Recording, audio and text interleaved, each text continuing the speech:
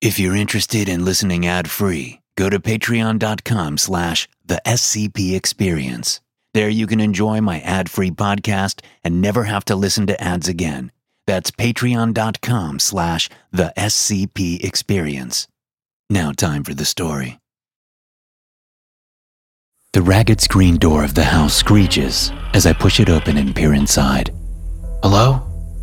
I look around the entryway, seeing an antique table piled with dusty porcelain figurines. The runner on the floor is so old and worn, I can only see the once vibrant designs on the outer edges. The middle of the rug has been worn down to a dark gray. Mrs. Fontenot? I call, stepping up into the entryway. The house looks like it's leaning slightly from the outside, and as soon as I step up into it, I can tell that it isn't just an illusion. There's a barely perceptible tilt to the floor. There are stairs ahead of me, leading up into the musty house. The afternoon sun streams in from behind me, but the house is dark since my eyes haven't adjusted. Everywhere I can see, the wallpaper is peeling and bubbling from the Louisiana heat and humidity. This once great house is falling apart, and I expect it will be the same for the old woman who lives here. Mrs. Fontenot? I call again, stepping up to a closed door on the left. As I turn the knob and open the door, a creak sounds from behind me. Looking over my shoulder, I see nothing. I return my attention to the doorway, seeing a girl missing an ear and her right arm staring up at me from just inside the room. I jerk back, my heart lurching into my throat. She steps toward me. My first thought is that she's dead. She's a ghost, haunting this old house. Her eyes have no life in them, and her expressionless face makes me want to scream for reasons I hope to never fully understand. Who are you? Get out of here! A voice shouts from my right, from upstairs. It's Mrs. Fontenot, and she has a rather large shotgun pointed down at me. I bring my eyes back to the little girl, somehow thinking she's more of a threat than the gun. When I see that she's no longer moving, I put my hands up and turn to face the old woman shambling down the stairs. Mrs. Fontenot, it's me, Lance Landry, I say, willing her to travel back in time to retrieve my face as it was so many years ago. Mrs. Fontenot's eyes narrow, and she stops about halfway down the stairs. The suspicion on her face turns to recognition. Oh my lord, she says. You've become a man, a real man. I smile up at her, happy to see that she's no longer pointing the two barrels filled with death at me. But my heart still hammers away in my chest. From the corner of my eye, I can tell the girl is still looking at me. Mrs. Fontenot arrives at the foot of the stairs and looks up at me. She was old when I left town over a decade ago. Now she's beyond old, but she still seems energetic enough. I turn to the girl, still half convinced that she's a ghost. Who's this? I ask. Mrs. Fontenot smiles wide and turns to the girl. You don't recognize her? She says. It's my little granddaughter, Annette. It's a miracle. Is that why you're home again? To witness the miracles that have befallen our dying town? Something like that, I say, looking down at Annette. It's true. I do recognize her. I was just a couple of years older than her when she went missing. She had her left ear and her right arm back then, but now there's simply blank skin where the ear used to be, and her right arm ends in a nub. The thing is, it's not a nub common with amputees. It just ends almost like a mannequin's arm. It's just flat and featureless. Come, sit with me, Mrs. Fontenot says. Annette may be back, but she doesn't do much talking. I sit and chat with the old woman. The girl, Annette, if it is really her, stands nearby and watches us. I try to not let my nerves show, but the girl creeps me out. The old woman tells me about the so-called miracles that have been happening. People who were missing and thought to be long dead returning out of nowhere, the same age as they were when they disappeared. Only none of them are whole. They all have pieces missing. Has she said anything about her time away? I ask. Mrs. Fontenot shakes her head. Not a word. Both Sheriff Chauvin and I tried to get her to talk, but she said nothing at first. Finally, she said she didn't remember. God works in mysterious ways. After about an hour, I thank Mrs. Fontenot and give my farewells to them both, although Annette just stares at me with those dead eyes. Back outside, I decide to take a walk around the town to clear my head. It won't take long. It's a small town. I haven't yet been back to the town proper, so I decide to walk toward the center of town and see how things have changed and how they've stayed the same. The few houses that are still occupied seem to sag. They all look dull, like the life has been sucked out of them. Of course, that's how I remember the town looking when I was a kid. Only now it seems to have gotten worse. Those houses that are no longer occupied are crumbling, their windows looking like parodies of the dead eyes I saw in Annette's face. I walk on, feeling the sweat gather under my collar. It's not even summer yet, and it's hot. The little one-story buildings that make up the town's commerce center come into view. I walk down the cracked asphalt road, but I don't see a single car drive by. And as I come to the middle of town, I see that some things have, in fact, changed. Where there was once a small drugstore, there's now an empty lot. The ground is muddy, and that mud seems to be taking over, spilling out into the street. The two buildings that flank the empty lot are leaning inward. Both buildings are empty, the businesses that once inhabited them now gone. I stand in the street, looking at the empty lot, careful not to step in the mud. Behind the lot is a stretch of swampland that has been there since forever. I remember people trying to build on the land back there, trying to turn it into land they could build on, but they never had any luck. So our town was one built around a swamp. I guess that's Louisiana for you. Well, I'll be a shitsicle on a summer day, a man's voice calls from behind me, a voice I recognize. I turn around, smiling. Hey, Sheriff, I say. Then I laugh. Wow, that's weird to say. Sheriff Tracy Chauvin is about my age. He's dressed in jeans, a short-sleeved flannel shirt, cowboy boots, and a white Stetson hat. His sheriff's star glints in the sunlight above his left breast pocket. Get used to it, he says. Your old pal is the sheriff of this here half-dead town. We clasp hands, and then Chauvin pulls me in for a hug. Good to see you, Lance, he says. You too, Tracy. Your mama told me she called you, he says. Turns out the dead have come back to life to get you back here, huh? My smile fades. You think that's what's happening? I ask. He said it as a joke, but I think there's a nugget of truth in there. Hell, I don't know, man. I can't explain it. Don't make no sense. It's like they haven't aged at all. They just started appearing all of a sudden. I don't understand it. I turn my eyes to the muddy lot and the swamp behind it as he talks. When did this start happening? I ask when he's done. About a month ago.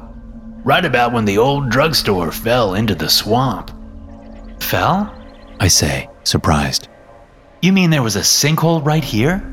Yep, it was fast too. Didn't take no more than an hour to kind of slide backward and sink.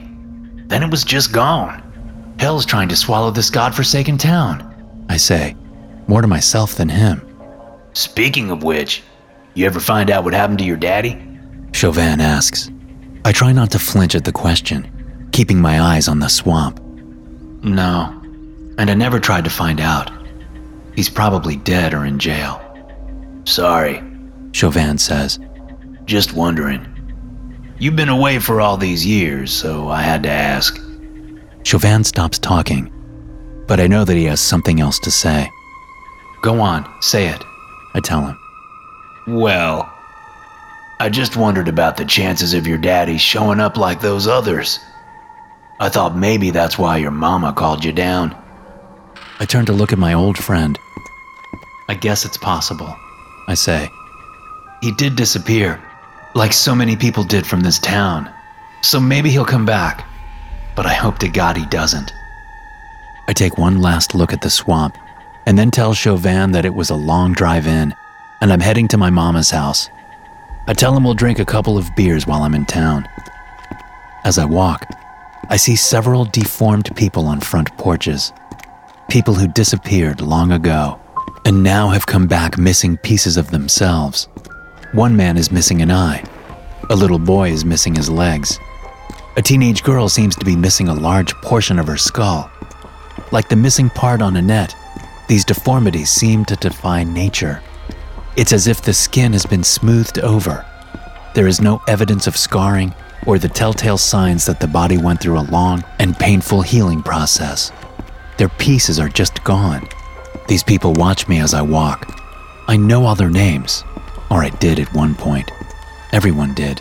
And all I can think as I walk to my childhood home through fading daylight is that it's impossible. It's all impossible. And if the people of the town are thinking the same thing, they aren't saying so. Maybe they're thinking like Mrs. Fontenot, putting it down to a miracle. Or maybe they've known that something is wrong with this town for a long time, and they don't want to invoke whatever evil spirits lurk here by making a fuss. I can't speak to what anyone else is thinking. But as I make it home, another thought arrives on the surface of my consciousness, like an alligator in a swamp coming up for a breath. I hope my daddy doesn't come back. During dinner, I try for the 1,000th time to convince my mama to come live with me in the nice little beach community in North Carolina. It's almost as if she doesn't hear me half the time. She hasn't been all there for a while. Not since the night my daddy disappeared. Once a vibrant woman with fiery green eyes and red hair so bright it was almost orange, she now looks more like old Mrs. Fontenot, who was 20 years her senior. After dinner, I lie down in my old room on the twin bed that my mom kept here for all these years. When the haunting images of the day finally stop coalescing in my mind's eye, I fall asleep and I dream. In my dream, my daddy comes into my room, only he's different somehow. His voice is soft and tender, and his words soothe me instead of striking fear into my heart. There's a vague sense of unease in the back of my mind, but I heed his words, standing up and walking out. My mama is there too. She's smiling, and it's good to see her smile. We walk out of the house into the warm spring night, following my daddy as he tells us how different things are going to be. He doesn't actually come out and say that he will never lay hands on us again, that he'll never drink another drop of alcohol, that he'll never put his cigarettes out on my mother's thighs again. No, saying these things would ruin it. But it's all implied. It's there in the atmosphere, in the way it can only be in dreams. And I believe him. Despite that, the sense of unease grows within me as I realize we're going to the center of town. Memories, real ones, from real life, try to force their way into the dream world like fog pressing up against the windows of a house. As we approach the empty lot where the drugstore once stood, I see that the whole town is out joining us. All those that remain, anyway. The deformed and unaged miracles are leading their family members toward the cloying mud and the swamp that's producing it. I see Annette leading a shambling Mrs. Fontenot, and my old teacher, Mr. LeBlanc, walks behind his teenage daughter that went missing 12 years ago. There's a little girl, one I haven't seen before, leading my old friend Tracy Chauvin. In fact, there seem to be copies of that little girl leading all those town residents who didn't have a disappeared loved one show up recently. Some of the residents are already walking into the mud and sinking down, disappearing under the surface as the swamp claims them. We're almost there. It's almost our turn. Flashes of memory pulse inside my head, cracking the dreamlike state I'm in. I shake my head, trying to ignore them. I want to stay here. I want to believe things can be different. I want to have a normal daddy that doesn't choke me near to death anytime I disappoint him. But the flashes increase, coming to me like an electrical storm. Remember, they seem to say. Remember what you did. And suddenly, with blinding clarity, I do. I remember the weight of the axe as I swung it down, hitting my daddy in the back with it, as he loomed over my mama, whose face was turning blue. I remember not putting enough power into the swing, because the blade bounced off, leaving only a gash in the skin over his shoulder blade. But he screamed out and let go of my mama's neck, letting her take in a ragged breath. And I swung it again, putting all that my 16-year-old body could into it. I remember my daddy turning around and seeing the axe coming at him. I remember him putting his arm up and the blade hitting his wrist, nearly cutting his hand off. But most of all, I remember the way he didn't even seem to register the terrible wound. How he came at me with more hate in his eyes than I thought a man could ever have. How he snarled like a rabid dog and spit vitriol that still gives me nightmares on occasion. And I remember thinking that if I didn't kill him, he would certainly kill me and my mama. So I did kill him. I swung the axe down right into his face. And when all was done, I took him out to the swamp and dumped him there with a couple of cinder blocks tied to his mangled body, while my mama cleaned his blood off the floor at home. The terrible memories of that night bring me back, and I find myself standing only a few yards away from the muddy lot. My daddy seems to sense that I've stopped, and he turns around. The wounds I inflicted on him over 10 years ago are somehow fresh. His face is a mess of split flesh and broken bone and blood. One of his eyes hangs out from the optic nerve, and his right hand is nearly severed. Stop! I shout, seeing that all the townspeople really are out here, being led to their deaths by family members that came back haunted. Stop it! It's not real! I shout, and this seems to knock Chauvin and a couple of others out of their daze. I rush forward and grab my mama's arm, pulling her back from my daddy. It's not real, Mama, I tell her. She looks over at my daddy and cringes. The townspeople are waking up to the lie, looking around with fear and confusion. My daddy snarls and lunges for me, but I make no move. I can see his one good eye just fine, and it's dead.